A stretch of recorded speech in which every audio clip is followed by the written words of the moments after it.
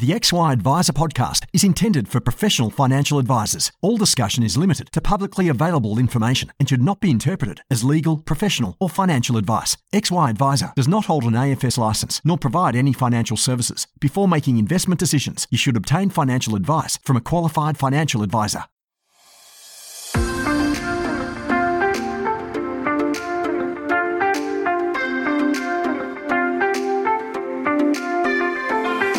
Financial advisors help Australians live better lives, and we're great at it.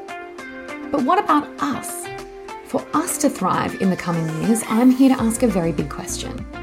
How can we live better, run better businesses, and help more clients along the way?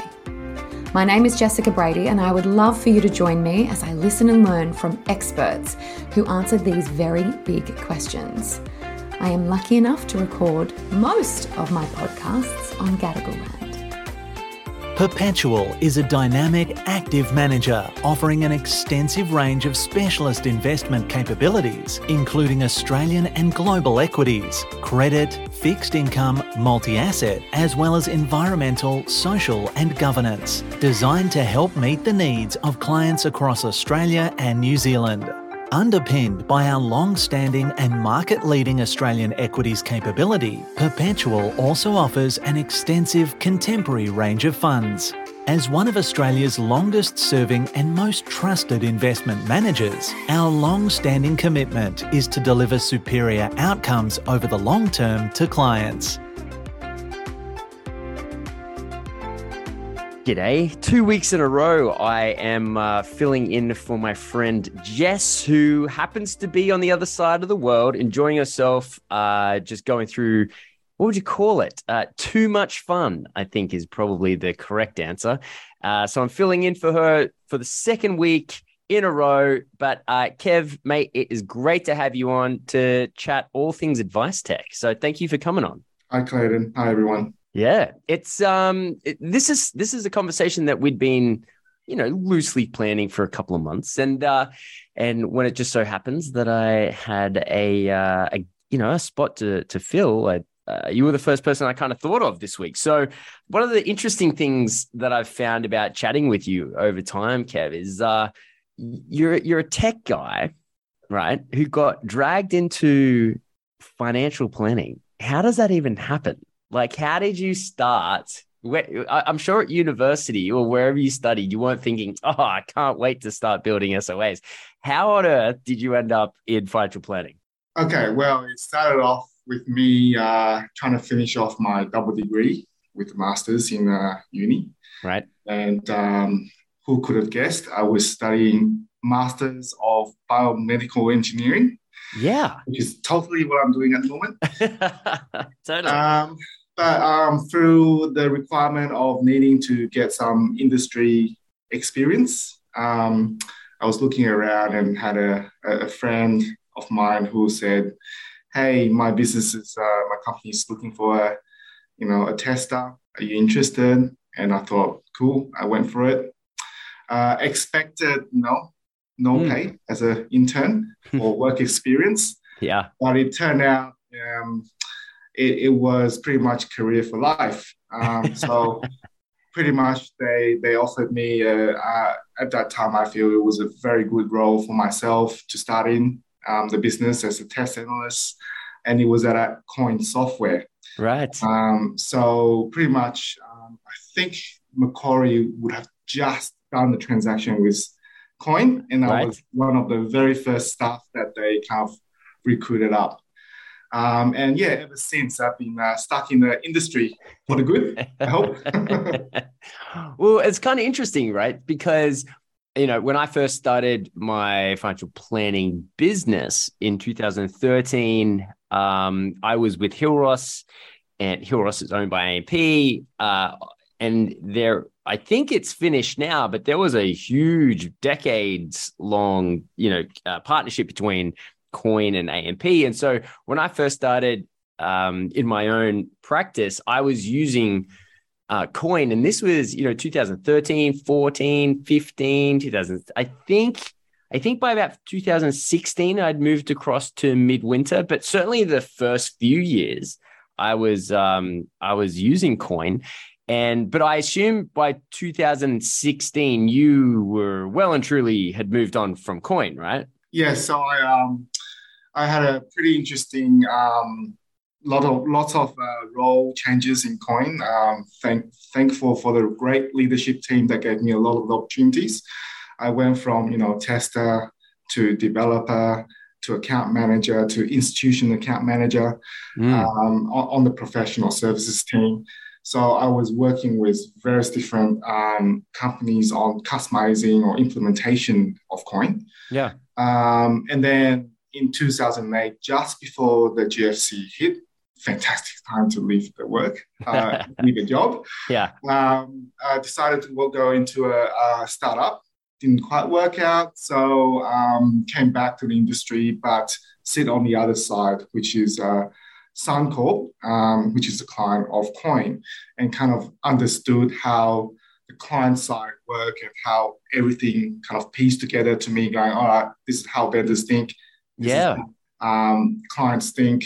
And thankfully, the executive manager at that time, Laura, I still remember her name, I still talk with her. She encouraged for me to start the business and share the experience with the peers around the industry. And that's the birth of YTML, which was the pre-rebranded Raw and pre-rebranded Dash. Yeah.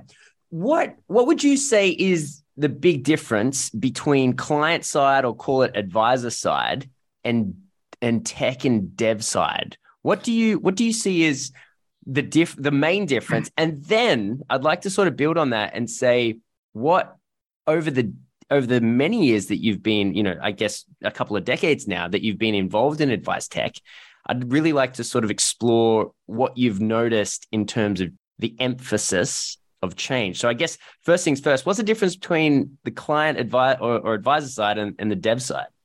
So I would say it all depends on which role you play in a business, right?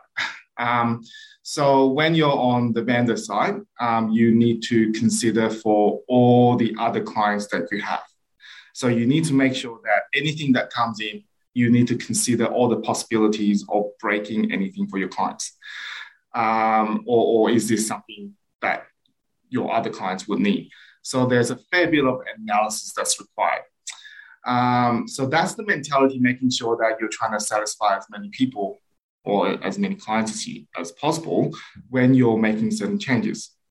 Whereas obviously on the client side, you will be more thinking about, this is for my business, this is what I need. And you try and explain as much as possible in terms of your terms to the kind of, I would say, the intermediaries, which is normally the account managers or the project managers or whatever, which a lot of the times get translated differently. You will have seen some LinkedIn photos of how projects work, starting from what clients want to what project managers sees it, what business managers see, business analysts sees it, and what the developers give you, right? Yeah. That happens in the real world. Right. So and there's a lot of miscommunication, and a lot of the time it's not because people want it to be wrong. It's just because you have different background, different terminologies, different definitions. So the more experienced that people are in the project, obviously this miscommunication risk just reduces. So I guess this is where kind of when we started the business back then in 2010, that's the problem YTML solved, becoming the bridge between the client and the vendor, making sure that the right things has been translated correctly. And a lot of the times we would also do the implementation work, obviously partnering with the vendors. And then, so what would you say has been the changes in what advisors want from software over time? How have you seen what advisors are looking to achieve from technology? I guess, early in your career, what was it and what is it now, do you think? I think the reality is advisors wants more as you go. And so let's say from the days that we started consulting, obviously a lot of the efforts were spent on the delivery of the SOA, which is what today our business is still very obsessed in. So it's the different mechanisms of how do you establish certain processes to deliver all these SOAs effectively, as well as trying to achieve a zero post-merge outcome, which is very hard. What is a zero post-merge? What's that? So zero post-merge means, no editing required after Gotcha. Right. Generate the document. It's very easy for a single topic, fixed scope template. Yeah. But as you add more scope into this, or variables into this, then the difficulty of achieving zero post merge just increases exponentially as you add stuff. Yes. So I think that kind of still hasn't changed too much, where a lot of the software needs are really to deliver that SOA effectively. Yes. There's a lot of talk around whether or not the legislation will allow the SOAs to be shortened. Yeah. Or even sort of cookie cutter. I think that there's always such a huge, I guess, competing agendas between, you'll sit down, you'll talk to someone, or you'll hear someone from ASIC speak, and they say, we specifically don't want advice to all look the same, right? And then you speak to, on the tech side, and it is, we're trying to, get a result of zero post, creation edits done so that it is efficient as possible. So the advisor, I think, is naturally on the side of the tech provider. And the advisor goes, yeah, of course, like I want as much work done with the littlest amount of work, or the largest outcome with the smallest amount of input possible. And ASIC sort of takes a bit of a different approach. And there is kind of this constant battle where industry is trying to be efficient. The regulators are trying to say that's not the case. And then I guess the tech providers are in the middle trying to somehow deliver on both. And I guess that would be a large part of where the difficulty lies. Now, if you kind of think about what's occurred in the last even 10 years, but certainly since advice tech began, it's an industry that's grown substantially, I would say. Obviously, it's still not the size of the fund managers. There's about 1,000 of those. There's about 10 life insurance companies. There's about 10 investment platform companies. But these days, there's a lot of tech. There's a growing amount of tech, and everyone is trying to solve things in different ways. From looking at it from sort of where I am, and sort of watching the conversations that are going on inside of XY, to me, it looks like the whole industry, as well as the advisor conversation, is heading towards efficiencies beyond just the SOA. That to me, so there's sort of like a pre-SOA amount of work, the data collection. There is the post-SOA work, which is sort of the transactions and the implementations. And then you've got companies like, say, Iress, for example, who obviously the largest, who can theoretically do everything, but it's it's a software that has like it stays up to date, but it has a huge market share, but it isn't trying to build the like the most appy thing imaginable. Then we've got mates like my Adrian Paddy with Advice Revolution, and he's trying to build sort of this really appy kind of fact find, right? And then there's companies like yourself where you've taken Wealth02 and Raw and jammed them together and sort of now it's called Dash, and kind of looking to bring the SOA creation in and the implementation. And it's for me it's always a case of like, do you go down the route of trying to do everything in one system, or do you sort of look to go best of breed, so to speak, at each point? And because I've seen people get lost in both of those strategies. And I guess my question to you is like, what do you think is the easiest approach for a financial planner in order to feel like they're on top of their tech environment? Okay. So maybe I'll just bring the discussion back to a little bit about, the past consulting experience. When we were still at the YTML stage, we helped a lot of groups code up coin templates, Midwinter templates, AdviceNet templates, Xplan templates.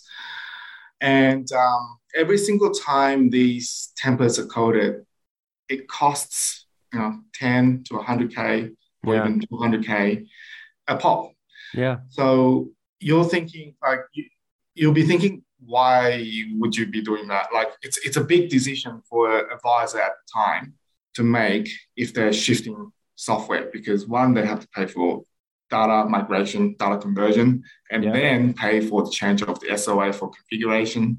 Yeah. And you'll be surprised. There are a number of groups that has kind of gone between softwares or have done round robin and has paid for all these builds of template work.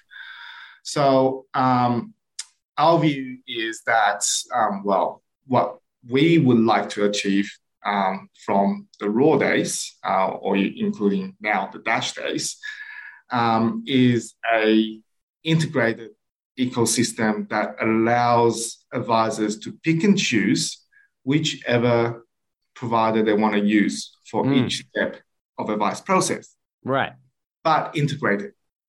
What does it mean to integrate? Like, how do you, is that kind of like Zapier? Zapier is a generic integration based on a automated workflow. Sure. So our integration is more based on, coming back to the core reasons of why you're using your advice software. Two things: file noting of all the communications. Sure. Yeah. And two, advice document creation. Sure. These are the two main things that a advisor look for as I would say, it's a given feature for advice software for them to, just take it on. Yeah. So our view is that with this integrated solution, the way that you're asking how does it integrate? Well, it depends on which step of the advice process. So, for example, we one of our very first blue chip partners, Esther Will, who integrated with us. We would integrate with their fact find because a lot of advisors use Esther Will for onboarding of new clients. Oh, yeah, Astute Will. Yeah. Okay, yep. Cool. Yep. So we would take all the fact find details in. Then let's say we integrate with the likes of Omnium and ChantWest, which then we will be pushing certain fact find fields to these providers to then allow advisors to model the comparisons of the financial products. So each provider should have different type of integration based on what the advisor is going to be using it for. Right. So I guess in terms of the question that I had before, do you work in one system or do you build your own system? You're saying that whatever the advisor chooses to do, there should be a solution for it. Mm-hmm. Yes. Okay, that makes sense. What have you seen work well? And as in, if you think about your 2 decades of working in advice tech, what are the kind of businesses that you've looked at and gone, oh wow, like that is simple, effective, and efficient? One of our key clients, Kofkin & Bond, they run their business really well. They built is it Trello? Trello? Yeah. They built a Trello-like dashboard using Raw's dashboard. Right. Run their workflow on it. They built multiple views based on users, based on what they're interested in. So every day they have a really good snapshot. They click on it. They work on the workflows, and then pretty much they have both Xplan and let's say ChatWest and Omnium. Yep. But depending on which advisor or which scenario, they would be using certain licenses for that. So the good thing about using Dash is that you can turn on WellSolver if you wanted to, right, and ChatWest if you wanted to. Right. You just pay 2 licenses. Right. And then starting to generate SOAs without needing of copying and pasting from multiple different documents, output it from various different softwares into one. So again, coming back to our obsession in document generation in advice is that through this integrated ecosystem, we're able to collect all the data that advisors are collecting from various different apps that they're using within our ecosystem, and then generating a document that reduces advisors' manual work to create that SLA. Have you seen, and it's sort of the way that you kind of describing it made me think of a situation, like let's say, because hiring in financial services is very peculiar. Financial planning in itself is very peculiar because like a lot of people want to start their own business, and then a lot of people also don't want to start their own businesses, right? And then you kind of get these sort of senior financial planners who have worked in a number of different sort of companies over the years, who definitely have a skill set and an experience set, which might not, how would you put it, sort of reflect perfectly to the tech stack that their new employer chooses to use. So the reason I kind of bring that up is the way that you've just explained it. It is if connections are a huge element of efficiencies from your point of view, are you saying that you could have different advisors using different tech stack within the same overarching environment? Absolutely. That's crazy to me. I didn't realize that. Have you seen it work before? Well, within this practice, it does, right? So they kind of that's amazing systems, and pretty much all we do is code the tables or the data differently based on which data input they. Wow. So advisor A really likes Astute Wheel. Advisor B really likes My Prosperity. Advisor C really likes MoneySoft. For example, like you keep going, right? Advisor Intelligence, right? There's a million of them out there. And then they plug, because the advisor has a particular, because that's the thing, because advice is different from every advisor, they might lean towards a certain type of advice and therefore may enjoy using a certain type of tech stack. And that's pretty impressive that there's a business out there that can facilitate the unique journeys that each advisors want within their practice. That's actually really cool. Yeah, so I mean that's exactly what we want to achieve, giving advisors that flexibility, but also giving licensees or practice owners the comfort. We also can provide like a whitelisting of providers. Let's say if certain principles of the business does not like a certain provider in the industry, we could rule that out so that advisors in their practice can't have access to that as well. So that is also giving bit of a defensive mode Right. into this. So, I always like to use the analogy that, whenever we build technology, it's like playing a basketball game. I'm a massive fan of basketball. Cool. We always talk about defensive play and offensive play. So when we design our solutions, we always think about how can we make sure that there's both plays going on at the same time, and which will result in helping advisors, delivering more and better advice, but at the same time, giving them the efficiency and the governance and, the compliance requirements automatically out of the system. Why is it, and this is something I've thought about for a long time. Why is it, do you think, that there are companies like Virtual Business Partners, for example, right? But there are, a ton of other outsourcing, power planning arrangements in Australia at a litmus, sorry, not a litmus test, but it's sort of a stab in the dark. I would say maybe 200 contracted power planners that sort of, typically one or two people's shops. It's for as much as, technology has tried to solve the issues of efficiencies and effectiveness, it seems to be that there's still a huge element of human involvement. It's just, in a lot of cases, that human involvement is kind of outsourced rather than handled internally, which, I came across from accounting into power planning. It's a sad state of affairs when my previous profession is getting outsourced. But I mean, I get it, because I also had a financial planning company, and I also, I had internal power planners, sure, but I also used external.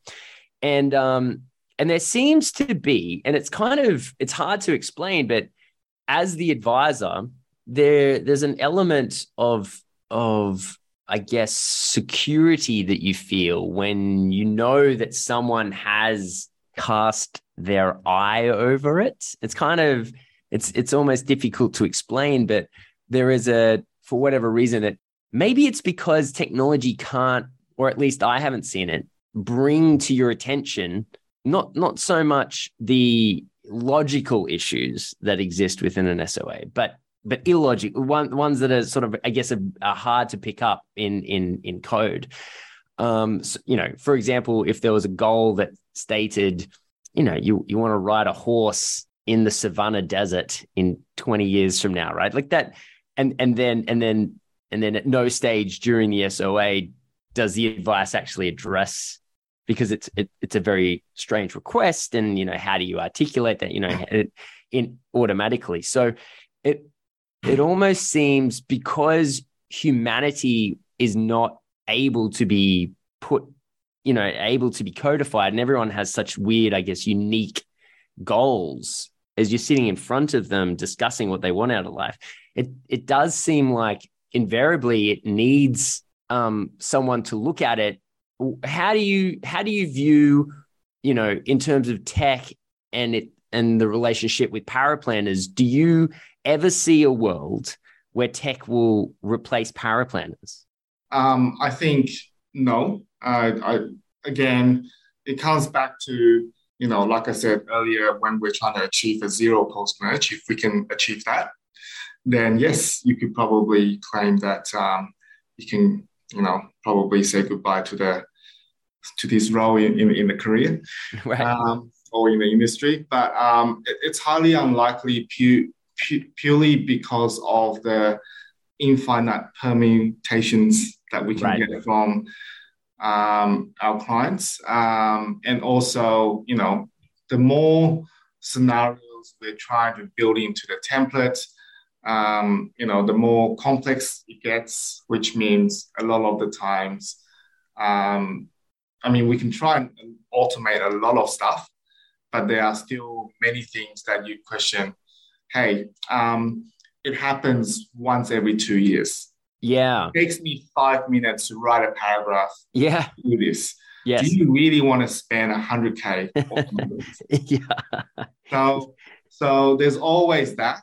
And I think based on that, there will always be room for post-editing. And when there's room for post-editing, there will probably be, the need of power planners since advisors are busy. And a lot of advisors love to just outsource it so that, you have someone doing it and then advisors reviewing it. So at least you also establish a validation process as well, which is good. So that's my view. But again, if we kind of come back to the SOA itself, I think post-editing is inevitable, but the presentation of the document could definitely be improved a lot. Yeah. It's a very hard fight with the regulators or even the AFSL holders to try and reduce the length of the SOA. Yes, we have been reducing. I mean, we used to have like 400-page SOAs, and now we're down to 100, but still 100. So, our view is there must be a better way. There's no guarantee that it's going to reduce down to 25 pages. Yeah, no, it's why spend the time fighting for that when you could probably just use technology to display the SOA differently in a digital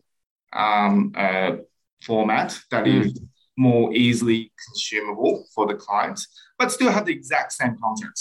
Yes. To make sure that the regulators and the FSL holders have the comfort that the content has been delivered.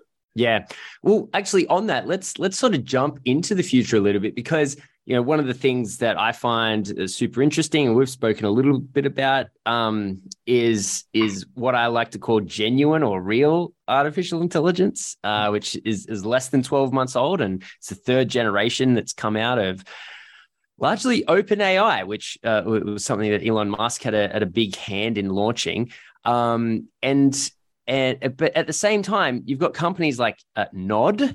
Nod sort of, a handful of years ago, popped their head up and said, we're here to create AI-driven, SOAs, and that has sort of come to a conclusion at this stage. Maybe it was too early. I think if you can, they would have only been using Generation 2, so probably the capabilities weren't quite there yet. But it was an interesting take still, and I know it gathered a lot of attention. Just it was sort of the first piece of advice tech that was, quote unquote appy, and it was funded, and there was a couple of big names behind it. And then you've also got the FPA who have come out and said, video SOAs are now the ability to be, I'm not sure how it's done, but, the video if video SOAs are on the horizon, and undoubtedly artificial intelligence will come back into the process, maybe not for a handful of years still, say, but undoubtedly that'll happen. What do you kind of see as if you look over the horizon, and I think probably your answer in regards to what advisors find most important at this stage is sort of interconnectivity and flexibility, and I love that. What do you kind of see if you look over the horizon as what's next? Maybe it's not next week, but what do you think's coming next?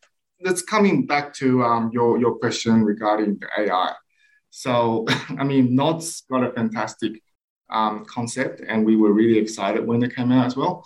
Actually, reached out to Joel when they press release to work on the integration.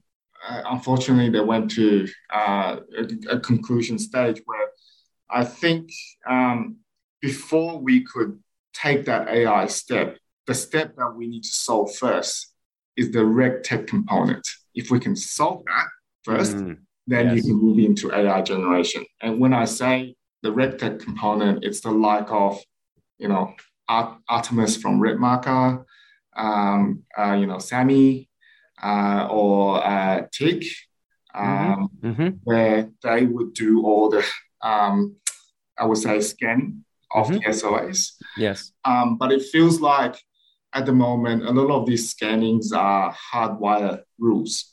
Yes. So if we could actually have AI-driven rules being built into these where it just learns based on whatever get published on the next day of, legislation, and it automatically generates the rules and then checks the SOAs.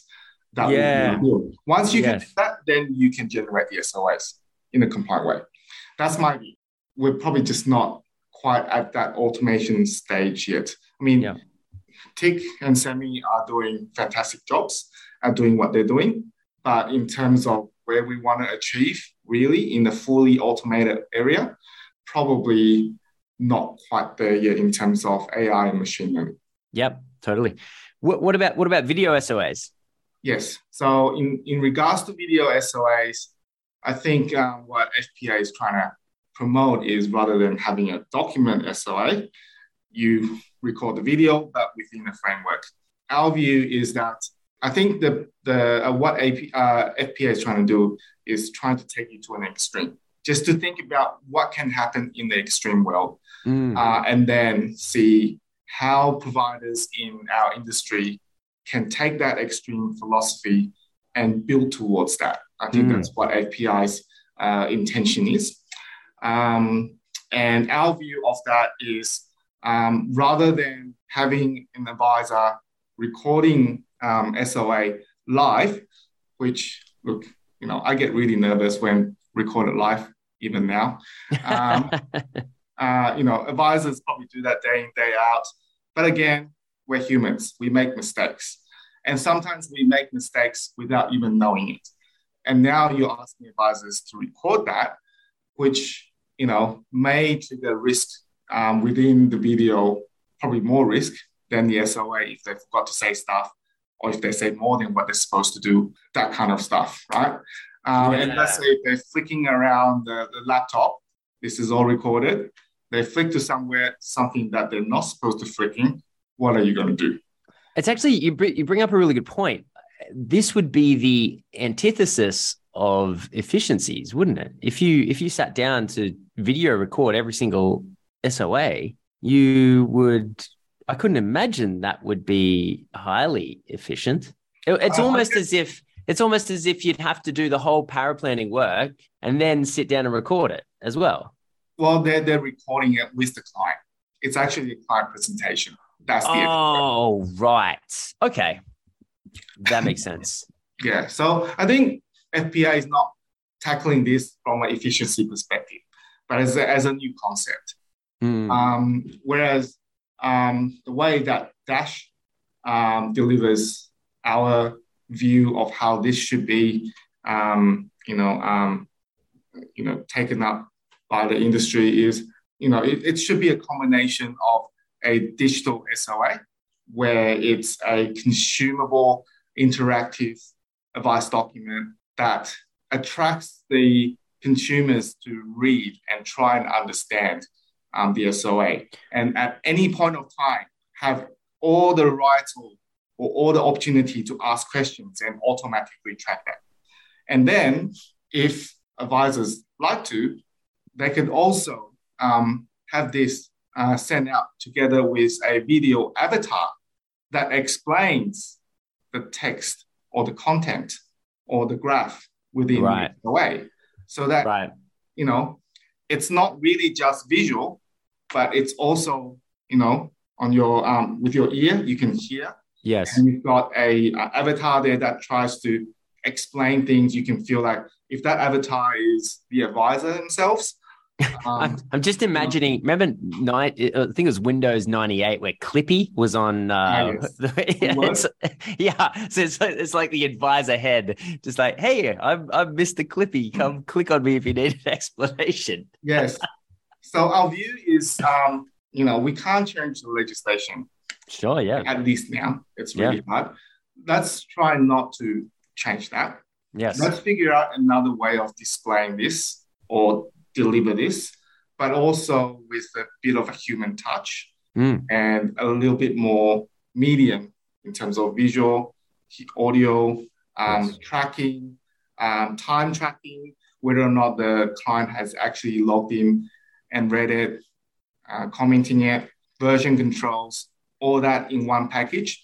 And then at the end, when the client accepts, then it goes to file notes. One of the things that you said before was kind of interesting in terms of it, maybe the future is an engaging SOA or not engaging, interactive, I think was the word that you used. If I think back to my SOAs, they were neither engaging nor interactive. It's something that I've spoken to Jackie Henderson at Advice Intelligence about as well, as she has a view that SOAs can be interactive. What do you mean by an interactive SOA? Interactive means the charts or the graphs are dynamic. It's infographic, so it's doesn't look like just charts. Right. So you can toggle. You can move things around. Yeah, or you can interesting. Like a speedometer, where once you load it, it goes ooh. Right. Kind of experience. And then the next stage is probably even having a calculator on there. Just goes, hey, if you really want, you can play around with the numbers here. Right. So, maybe like a slide bar on how much, like a salary sacrifice kind of thing. Okay, so I give up $200 per week, but it only has an impact of $150 per week, but I end up with, $300,000 extra in retirement or whatever. Yeah. And then you just track that, send that data to the advisor. The advisor comes back with the new SOA and get it signed. That's super interesting. So then, right. And I mean, the advisor would have to have a pretty clear, response to whether they felt that was the right idea or not. And that is really the value that advisors create. That's right. That's amazing. Right? Okay, I like it. So clients can try. They can say, "This is what I want," and the advisor can go, "Well, have you actually considered that other stuff as well?" Yes. Oh, which is a huge value add, right? Absolutely. That's an interesting concept. So it's almost, yes, the interactivity is cool or engaging, but the purpose of it is to generate a conversation and an ability to show value that, yes, it's great that you want to do this. However, blah, blah, blah, blah, blah, blah, blah, considering your best interests, this is what I think. I like that. I really like that. I'm pretty bullish on human-led advice. And I really like that as a great way to wrap up this conversation, Matt. I think that's a very cool sort of next step on where the horizon's going. And I think it's going to formulate a bit of my thinking about where I think advice is going. So, mate, I really appreciate you coming on. I don't think I've ever sort of we've done over 500 Australian-based podcasts at this stage, which is really hard for me to even fathom. But I don't think I've ever had someone on, who's a biomedical engineer turned advice tech developer and now, head of product. And I really want, we've had some interesting conversations and I'm really happy to sort of bring those conversations to the podcast. So, mate, thank you very much for coming on. Thank you, Clayton. Thank you, everyone.